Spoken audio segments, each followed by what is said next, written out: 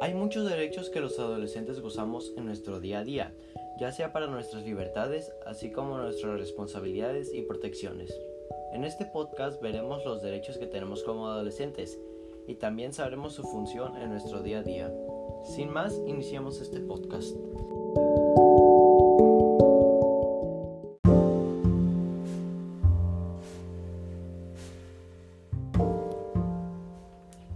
El derecho a la vida, a la supervivencia y al desarrollo.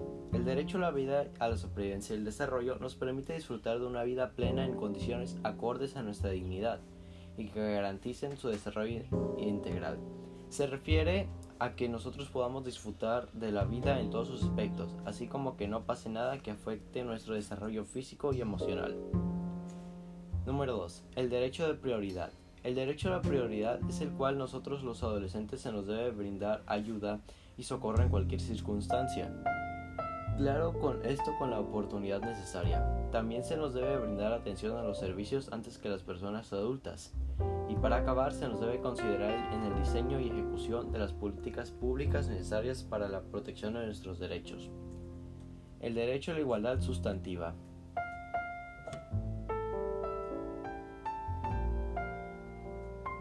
El derecho a la igualdad sustantiva se refiere al tener poder sobre los derechos universales y ejercerlos en nuestro día a día.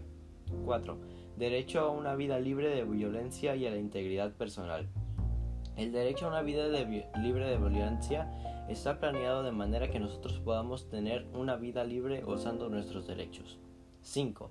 Derecho de la protección a la salud y a la seguridad social.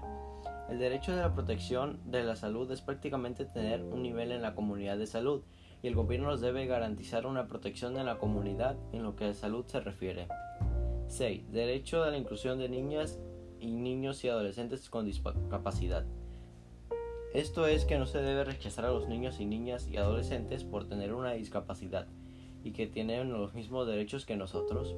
7. Derecho a la educación. El objetivo de esto es establecer una educación primaria para todos los niños y niñas y adolescentes también. Desarrollar una educación secundaria accesible progresivamente a todos los adolescentes y el acceso a la educación superior. El derecho a la intimidad. El derecho prácticamente nos dice que nadie te puede obligar a decir algo personal de tu familia o de ti mismo.